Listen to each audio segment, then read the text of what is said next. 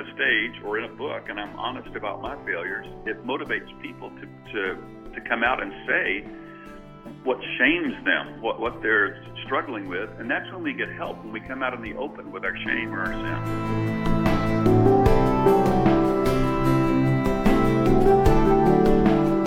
This is Charisma Connection on the Charisma Podcast Network. I'm Missy Montgomery, and I'm thrilled to be joined over the phone today with best-selling author and pastor Jack Deere. How are you doing today, Pastor Deere? Really good, thanks. Of course. So I just really want to get started and talk about your new book, Even in Our Darkness, A Story of Beauty in a Broken Life. And it's just so interesting because it is, a powerful memoir on your life. So just before we kind of dive into that a little bit, why don't you, for our listeners, just kind of tell us the things that kind of you've encountered in your life and the tragedy that kind of plays a big role in this book. Well, I come out of a traumatic home. Mom and Dad were at war from the time I was maybe 5 or 6 years old, and my dad ended the war when I was 12 by killing himself. And he left, I was the oldest of 4 children, and he left a 34-year-old widow with a 10th grade education behind to care for the 4 of us. And everything just went south from there. Alcohol, men, sexual things. We sort of disintegrated. And I was so reckless with my life and so angry about the loss of my father that I would not have made it till 21 if the Lord hadn't intervened and saved me when I was 17 years old. And from the time I was 17 to 52, pretty much everything I touched turned to gold. I became a young life leader, like my young life leader. Had a big young life club. Went to Dallas Seminary. And at 27, became a professor of Old Testament exegesis and Semitic languages at Dallas. At 17, I didn't know a single verse of Scripture, and at 27, I'm a professor of Old Testament, can teach in Hebrew or Greek, and had a great church, was pastoring a great church. At 52, our second-born son committed suicide in our home in Montana, and that was the turning point of our life. I mean, that event divided our life into before and after. And for the next 10 years or so, we were in a cave. And Lisa, my wife, struggled with opioid addiction, alcoholism. So those were the major events that we battled. And I talk about those in an unsanitized way in the book. Right. And what kind of, inspired you to write that? Like you said, in an unsanitized way, because I think a lot of times, Christians are, especially, pastors kind of are perceived to have this perfect life, tied up with a ribbon. So what kind of inspired you to be so raw and open in this book? Well, you said it in a perfect way. I mean, we stand on stages and we talk about our version of the Christian life, and it's mostly a version that doesn't exist. We don't really talk about our failures. We talk about our successes. If we talk about a failure, it's like, I took the biggest piece of pie and my conscience smote me for days afterwards. Right. So what that does, I came to see in my own ministry, what that kind of teaching and presentation does is it teaches everybody in their church to go underground with their sins.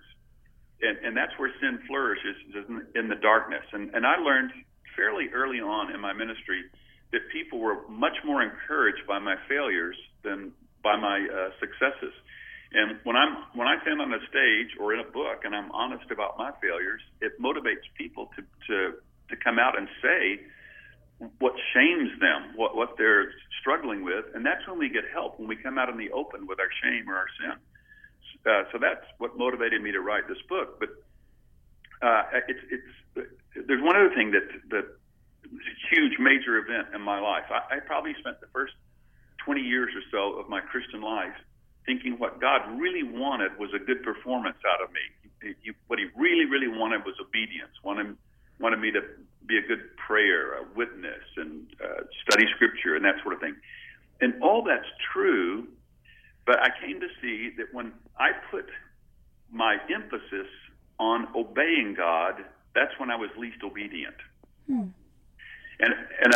about 20 years into my Christian life, I discovered that what he really wanted was a friend. You know, Jesus said in John 15:15, I no longer call you servants, but friends.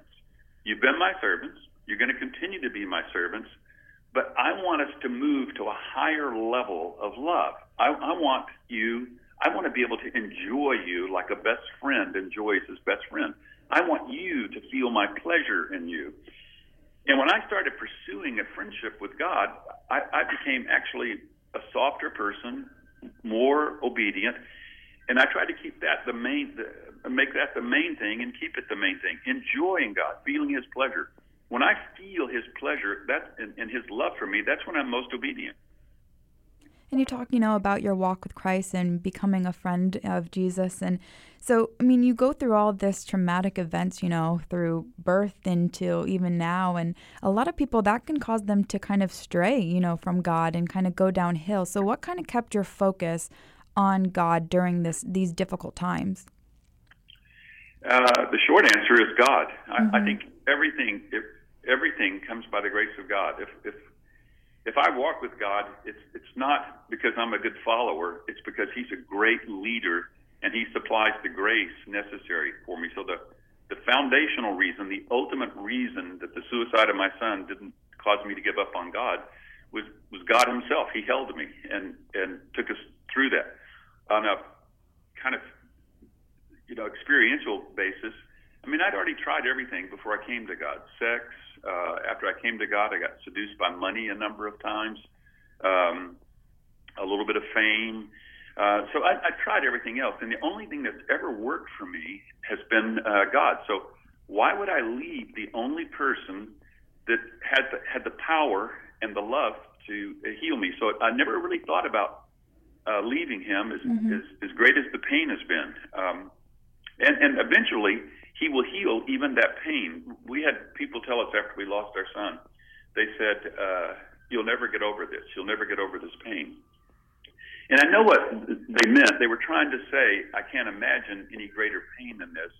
But every time I heard those words, you'll never get over this, I flinched inwardly. I just did not want to think that one reckless act of my second-born son would maim my soul forever. And I can tell you today, it's been almost 18 years since he took his life, and his name is Scott, that all the sting of Scott is gone, all the sting of his death is gone, and nothing but the sweetness of Scott remains, and the longing and the knowledge that I'll be reunited with him not in the not-too-distant future. Right, wow. That's really beautiful, and that's a good segue to this next question because, we can talk about the pain and tragedy, but, you also in the book, you talk about the beauty. So talk a little bit about what, the unexpected beauty that you saw through experiencing these losses. There's a great verse in the Old Testament. It's Psalm 27:4, where David says, one thing I ask of the Lord, this is what I seek, that I may dwell in the house of the Lord all the days of my life, to gaze upon the beauty of the Lord and to seek him in his temple. That verse is incredibly important because David was, of all the saints, David was the greatest prayer that ever lived.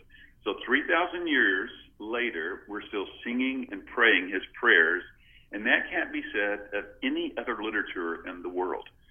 2 billion people are still praying David's prayers today. And this great, majestic friend of God boiled all of his prayers down to a single prayer. I want to gaze on the beauty of the Lord. So that's got to be important. And every time I see beauty in one of my friends, it makes me love my friend more. So seeing the beauty of the Lord is one of the things that increases our love for the Lord. And the philosophers and theologians, they debate on beauty, have for centuries. But basically, beauty is what dazzles us when we experience it or see it, like your first sunset over the Pacific Ocean or the first time you hear Beethoven's Ninth Symphony. And so seeing the beauty of the Lord is having an experience of his power, wisdom, or love in a way that just dazzles us, takes our breath away. And I started praying for that years ago. I started praying for that. In fact, it's what I pray in the morning when I wake up. Lord, let me see your beauty today.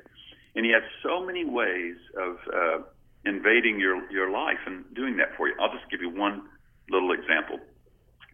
So it was September a couple of years ago, and I'm with my 2-year-old granddaughter in St. Louis. We come up from Fort Worth to visit, and we're leaving the house, getting ready to drive back to Fort Worth, and she's holding my hand as we walk to the door. She's 2 years, 4 months old, and her parents are walking with us, my son and daughter-in-law.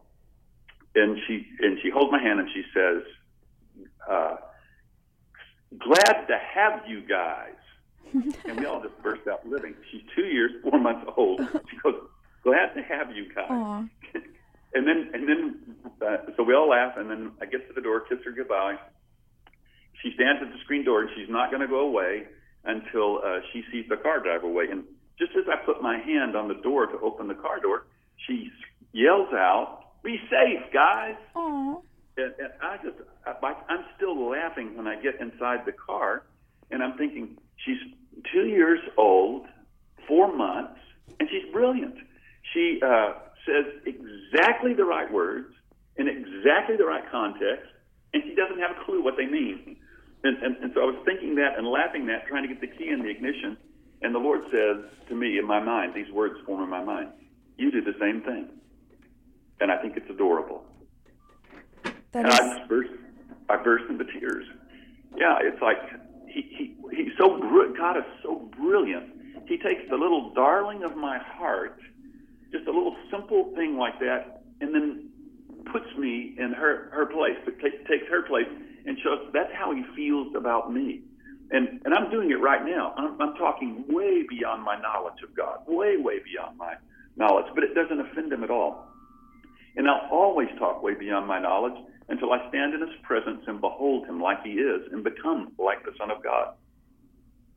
Wow, that is just so well said. And, especially kind of you using your granddaughter to portray that. That was just, a great illustration. And, again, we talk about the beauty and the tragedy, and, you speak about that in your memoir. But what is something you want people to take away from this? Yes, it's your life story, and it's how you've kind of overcome things. So how can they apply what you've been through to their lives? I had a great sentence that came to me a few years ago, and it was in the book, but I think it lies on the cutting floor now. And here was the sentence: "I've had pain I did not deserve. I've never had pain I did not need." Wow. So one of the things I tell people all the time today, I said, if you want to be good friends with God, make friends with your pain. That pain that's come to us is not an accident. It's permitted by a loving, wonderful Father to take us to a place in him we've told him we want to go. But there's no other way we could get to that place except by this pain. So there's a great verse in Lamentations 3:33. It says, "God does not grieve or afflict the sons of men from his heart." That's the literal translation in Hebrew.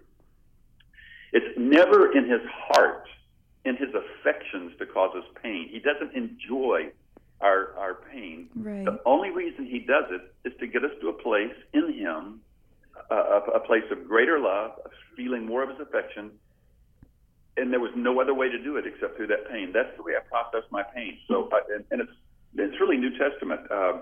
James in 1:2 says, "Count it all joy when you encounter different trials," because that trial is filtered by heaven to take you to a better place in God.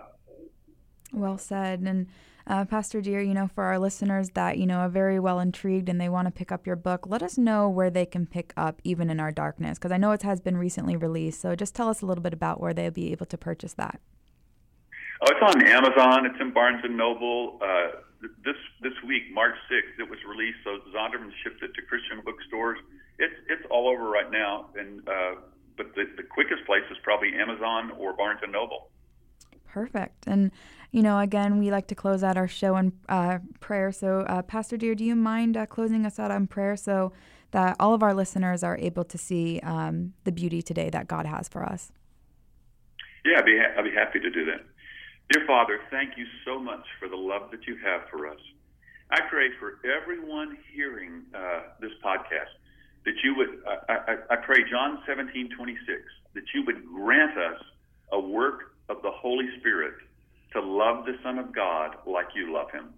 Show us your beauty today, Father. We pray in the name of the Lord Jesus Christ. Amen. Amen. And you've been listening to Jack Deere, pastor and author of his new book, Even in Our Darkness, A Story of Beauty in a Broken Life. I'm Missy Montgomery, and this has been Charisma Connection. Regent University is one of the fastest growing universities in the nation, experiencing 21% growth from summer 2016 to summer 2017. This fully accredited university offers associate, bachelor's, master's, and doctoral degrees within an innovative learning environment that includes the option of enrolling solely on campus in Virginia Beach, Virginia, 100% online, or you can use a blend of both. Since its establishment in 1978, Regent has equipped 23,000 alumni from 125 countries to become accomplished professionals. Guided by a mission of Christian leadership to change the world, the school prepares students with the knowledge to excel and the faith to live with purpose. To learn more or to request information, just visit learn.regent.edu. This has been a production of the Charisma Podcast Network. Steve and Joy Strang are the founders and owners of CPN. Dr. Steve Green is the executive producer of the Charisma Podcast Network. We intend to honor God with every podcast and remain thankful to our advertisers and supporters who make these podcasts possible.